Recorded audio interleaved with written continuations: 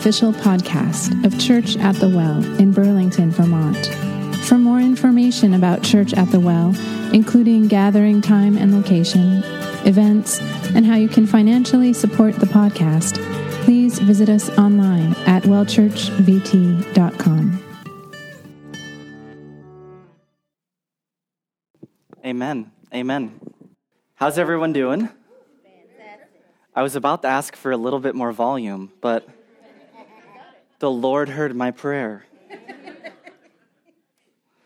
Good morning. My name's Ian. I'm a part of the team here at Church at the Well, and I am excited because we are right in the middle of our series on the kingdom of God, and we're looking at parables that Jesus told, illustrating the nature, the character of the kingdom of God. And Adam has been saying this for a few weeks, that to understand the kingdom of God, we're all kind of like fish who are trying to understand and imagine what it's like to breathe air and to live above the water, right? And Jesus told these parables that they were inviting, and they were actually captivating to Jesus' audience, and I find them captivating as well. And so hopefully we all have this opportunity to dig in a little bit deeper and be captivated by these parables that Jesus told. They had this capacity in them to invite hearers or readers, Jesus' audience, to imagine a world that is in some way unimaginable. And yet, these parables are also, they invite us into simplicity. They're simple, and yet they present kind of a radical image or this radical idea of the kingdom of God, in that Jesus announced it being here, and also he told his disciples, his followers, his students, his apprentices, to pray, your kingdom come, your will be done on earth as it is in heaven. And so we read the Gospels, and so we find ourselves in this tension as we hear Jesus' words, as he invites us to imagine what life would be like in the kingdom of God. He declares its presentness. It is here, right? It is at hand, and it's good news somehow. It's somehow good news not only for those who think they might be in or in some sort of group, right, where they are the in group, and then there's that group who's the out group, but Jesus declares that there are all sorts of people invited in, right? The unexpected. And so we did a series on that last year, going through the Sermon on the Mount, where Jesus talks about this sort of invitation, right? And so we find ourselves in different places and in different ways compelled by these parables, right? Because for some of us, it's the word that we need to hear is that the kingdom of God is here, right? The laptop broke, and in some ways we might find ourselves in different ways. Our lives being, that laptop being broken could be a metaphor for many of our lives, right? We are the broken laptop, right? And we need to hear from the Spirit of God a fresh word that we are invited in, that his grace is present for us. And in other ways, we turn on the news and we see that not all is right? And we see that there is work to be done. And so we're a community that holds these two things in tension. And this is one of the beautiful things that the parable does. It's the announcement of grace here, now, present. The kingdom of God is here, and yet Jesus taught us to pray, your kingdom come, your will be done on earth as it is in heaven. There is work to be done, brothers and sisters. Can I get an amen? Amen. So, in many ways, these parables are an invitation for us to imagine, and I would argue that perhaps the beginning of the answer to the prayer, your kingdom come, your will be done, is, in fact, it starts with an expansion of our capacity to imagine. And that's why I think it's important that we take the time to look at these words of Jesus in the parables. And since I haven't had the opportunity to preach in the Kingdom of God series yet, I'm coming with a twofer this morning. Y'all cool with that? I promise it's simple. It's not going to be an extra long sermon. We're not doubling the sermon time. but I couldn't help myself. We're having a twofer this morning, and you're going to find it in Matthew chapter 13. If you have your Bibles or if you have your YouVersion Bible app, you can pull up Matthew chapter 13, and these parables are found in verses 44 through 46. And this is Jesus speaking. The kingdom of heaven is like a treasure hidden in a field. When a man found it, he hid it again, and then in his joy went and sold all he had and bought that field. Again, this is where the twofer comes into play. The kingdom of heaven is like a merchant looking for fine pearls, and when he found one of great value, he went away and sold everything he had and bought it. Now, like many of the parables Jesus taught, what we see in these two parables is incredibly simple, right? The meaning there is plain. At times, Jesus was asked by his followers, by his disciples, Jesus, could you explain this parable? This is not one of those parables.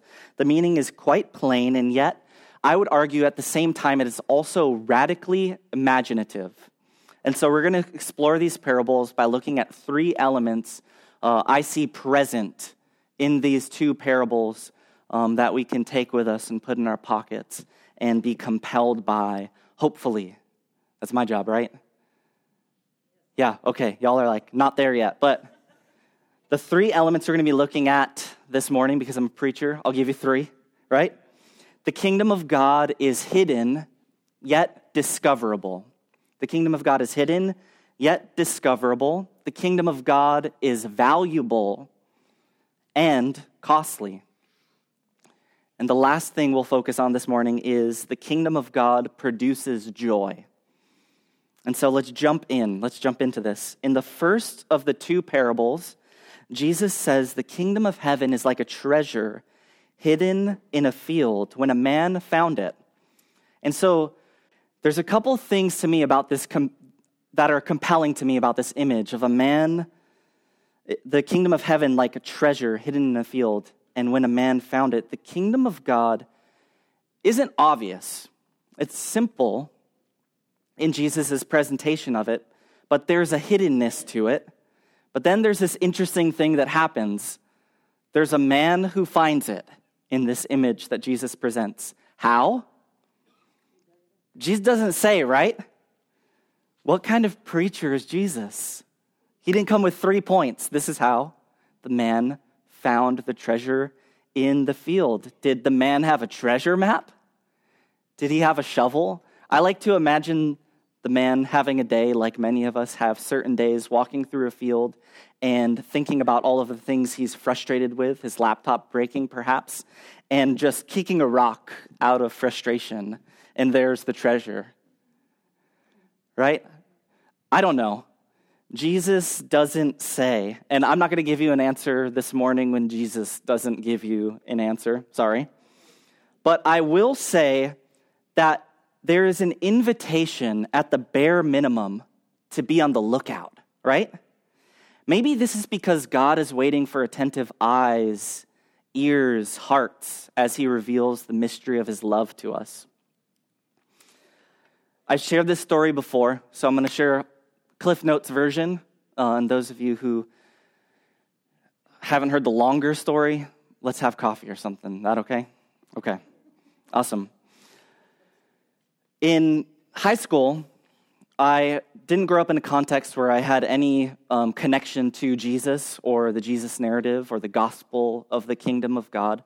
And I had this friend. It was somewhat of a pesky friend who was always inviting me to church. They had a radio show they did in like the afternoon. It was like a Christian radio show. And they were a friend of mine, but they were also kind of a little always annoying trying to get me to go to church, right? How many of you ever had a friend like that? Some of y'all here today. Sorry, peace be with you. And I found myself in a season of my life where it was I was broken laptop Ian kind of season of my life. And I called my friend. I said, hey, can I come to church this Sunday? And I could tell that it took them by surprise. They were like, wait, Ian is calling me and asking to come to church? I was real broken laptop, Ian. And my friend was very hesitant and reluctant to say yes. They said, how about the week after? I was like, what is wrong with my friend? They've been trying to get me to go to church with them for a couple of years. What's wrong with them?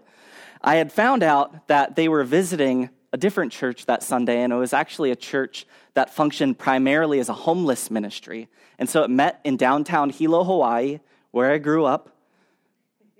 Those of you who didn't know as well. Y'all are learning so much about me this morning. Downtown Hilo, Hawaii is a small little hole-in-the-wall church next to a Thai restaurant that I used to go to called the Agape of Christ. And I walked in that morning and I understood right away why they were reluctant to allow me to come to church. But I was real broken laptop Ian, and I was compelled, I was motivated, and I was on the lookout for something new in my life. And I walked in that morning and I knew right away why they were reluctant. Because the pastor, no offense to the more mature of my brothers and sisters in the room this morning, but she was in her late 80s. So the pastor, she was in her late 80s, and worship that morning was the pastor with a tambourine and a boombox. No joke. And so she's there like Angie, like, come on, folks. And in the room was my friend and her mom and the pastor's husband. And I think at some point, some random person walked in at some point that morning and left at some point as well to that. And I was okay. I didn't have any frame of reference for what church was, but that was what church was. And my friend's mom came up and read a story. It was actually a story from the Gospels and the words of Jesus speaking to the crowds. And he was telling them how they needed to pick up their cross and follow him. And they asked me, do you want to do that? And I said yes, because I was intimidated by the tambourine and the boombox. No, I actually said yes because I was compelled by a mystery, by the mystery of God's love. And I actually think that I was open to it because I was on the lookout. Now, I was a man walking through a field and I found a treasure. I don't know how I found that treasure, and I don't know how we all stumble upon the treasure, the mystery of the kingdom of God. But I think starting with an openness to be on the lookout is a good place to start. Is a good place to start. And so perhaps we could begin with a prayer like this. God, would you open my eyes, ears, and heart to discover the treasure of your kingdom? Simple, right? Maybe we could just start with a prayer. I'm sorry I don't have 3 helpful tips for you as we explore this idea of the kingdom of God being hidden yet discoverable. I do know this. I do know that God wants to reveal his love to us. I do know that God wants you to understand that you are his child. And I do know that he loves you no matter who you are or where you are at this morning. Amen. Hallelujah. I'll take some hallelujahs for that one. Awesome. Another thing we notice in these 2 parables is that the kingdom of God is valuable and costly. So while the kingdom of God is a precious gift that's discovered, it's a gift that requires a cost. How many of you are familiar with Dietrich Bonhoeffer? Yes, a few of you. Dietrich Bonhoeffer, he was a theologian in the 21st century. He lived during World War II in Nazi Germany. He was a pastor. And he spoke of and wrote about this idea of costly grace. Grace is the free gift that comes at a cost. In many ways, it's a paradox. It's the gift that is so great it costs nothing less than all of us. Here's how Dietrich Bonhoeffer put it. Costly grace is the treasure hidden in the field. For the sake of it, a man will go and sell all that he has. It is the pearl of great price to buy, which the merchant will sell all his goods. Costly grace is the gospel which must be sought again and again, the gift which must be asked for, the door at which a man must knock Such grace is costly because it calls us to follow, and it is grace because it calls us to follow Jesus Christ. It is costly because it costs a man his life, and it is grace because it gives a man the only true life. It is costly because it condemns sin, and grace because it justifies the sinner. Above all, it is costly because it cost God the life of his Son. Ye were bought at a price. And what has cost God much cannot be cheap for us. Above all, it is grace because God did not reckon his Son too dear a price to pay for our life, but delivered him up for us.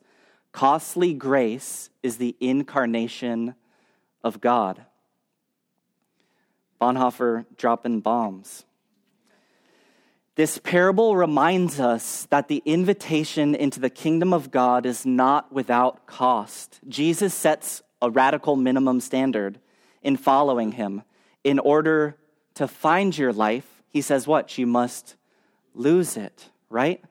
And he invites us to not only love God and not only love our neighbor, but he invites us into this radical idea that our love for God is dictated by how well we love our neighbor, and our love for neighbor is dictated by how well we love our enemy, right? This is a radical minimum standard that Jesus sets for those who are invited in to follow him. And that's a costly price to pay. That's a costly price to pay. A price that we pay not in order to earn or receive grace and forgiveness. It's a price we're able to pay because of grace. It's a gift. Now, I was reminded of costly grace this week by a man named Brant Jean that I want to share with you. And it's a video that probably some of you have already seen. It's been circulating around the internet this week.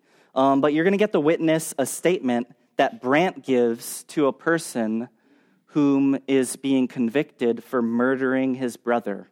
It's a statement I believe came at a great cost to Brant personally, but a cost he was able to pay, I believe, because of a miraculous grace, the miraculous grace of the kingdom of God at work in his life, the work of the kingdom of God in his soul. And so let's watch this video together. If you truly are sorry, I know I can speak for myself. I forgive you. And I know if you go to God and ask him, he will forgive you. And I don't think anyone could say it. Again, I'm speaking for myself, not even behalf of my family. But I love you just like anyone else. And I'm not going to say I hope you rot and die just like my brother did, but I personally want the best for you. And I wasn't going to ever say this in front of my family or anyone, but I don't even want you to go to jail. I want the best for you. Because I know that's exactly what both of them would want you to do. And the best would be give your life to Christ. I'm not going to say anything else. I think giving your life to Christ would be the best thing that both of them would want you to do. Again, I love you as a person. And I don't wish anything bad on you.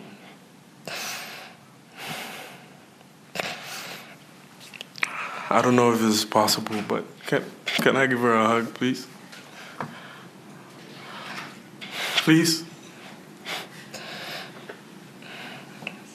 Yes. She had murdered his brother. Something compelling to me about that video. There's also something haunting to me about it as well. But it's a compelling image to me of costly grace at work. You better believe that cost Brant something to speak those words. There's something mysterious, miraculous about the work of the kingdom of God in the hearts of people. And to some, it's backwards. What about justice? What about equity? Those are valid questions. Those are valid concerns, and they shouldn't be looked over or skipped over just because we watched an incredibly compelling video of someone offering forgiveness, because that's not forgiveness that we can give. Only Brant could give that forgiveness. As he said, I'm speaking on behalf of myself. But I think I showed that video to highlight the work of costly grace at work in someone's life, what that could look like as an example to all of us. Now, before we move on to the next point, I do want to mention that there are those of you who want more substance and commentary on this particular issue than what I just gave. I brought that video to highlight the idea of costly grace at work, but I also wanted to provide you with some resources as well so you can look into a little bit more nuance, because we don't just have forgiveness at work in that. And equal to Brant's video that went viral was also Botham Jean's mother, who spoke out as a call for justice and a call for systemic racism to be addressed, and an angry plea for justice. And that is an equally valid conversation to highlight and amplify as well. And so I read this article on the Washington Post titled, "White Christians, some of you, do not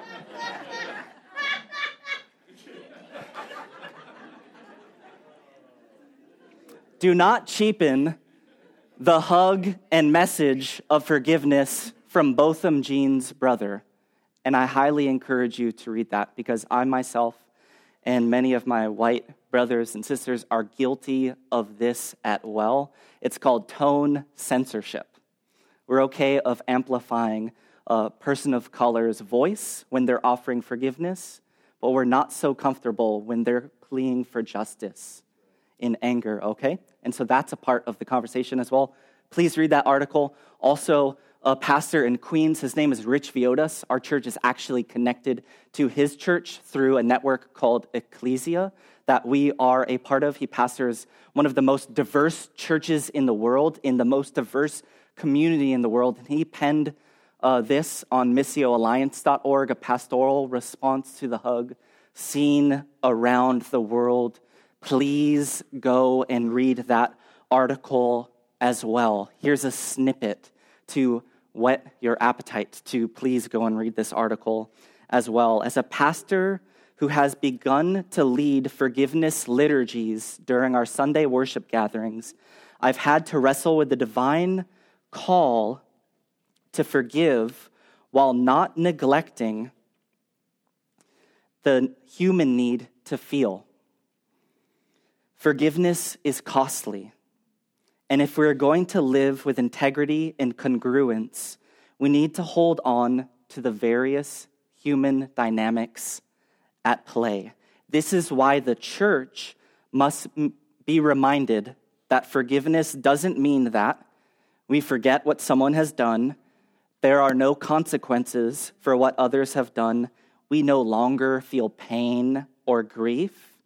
There will be reconciliation. Things will be as they once were. We excuse what someone has done, or that we don't seek justice.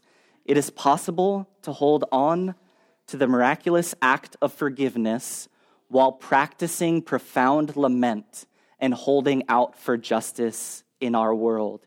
It's hard, but by God's grace, we can witness this miracle becoming a reality for us. That's what we see in the parables of the kingdom of God, right? An ability to walk in the tension,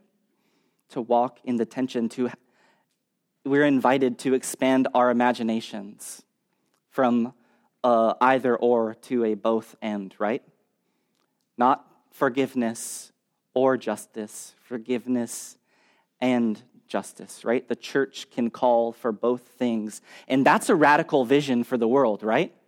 Okay, now while I'm captivated by the nature of the hidden yet discoverable kingdom and the valuable and costly nature of the kingdom of God, there's a characteristic that I want us to notice as we conclude this morning. The kingdom of God produces joy. Produces joy. And even though joy came first in the parable, I wanted to wrap up with this, right? Because we had to watch that video. The kingdom of heaven is like treasure hidden in the field. When a man found it, he hid it again, and then in his joy went and sold all he had and bought that field. This can be easily missed characteristic or nature of the kingdom of God. The fruit of the kingdom is not only costly discipleship, it costs us something, but the fruit of whether or not we are living in it, we find ourselves in the stream, the goodness of the kingdom of God is joy. We stumble upon it, and it might be costly, but it produces an inextinguishable joy, even in the midst of our broken laptop lives, right? Thanks for that, Tasha. You've been helping me preach this morning, right? This joy is something that God wants for all of us. Isn't that a compelling invitation? An invitation into joy?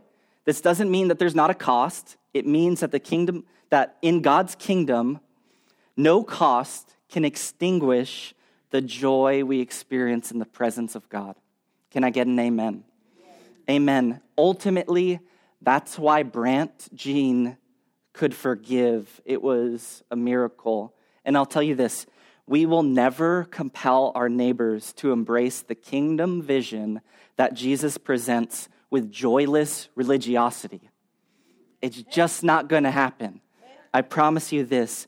But as we are personally awakened to discover, stumble upon the joy of the kingdom of God, we become people who are compelled and motivated by joy. And when our neighbors walk by the house of our lives, so to speak, it's kind of a metaphor I'm giving, they should gaze upon a table that's full of food and wine and conversation and laughter and singing. We could use a bit more of that, right? Yes. Okay. And so may we pray that we discover the kingdom of God. God, would you open my eyes, my ears, my heart to discover the hidden treasure of your kingdom. And because of the great value we experience in the kingdom of God, may we be miraculously, graciously equipped to lose our lives in order to find it.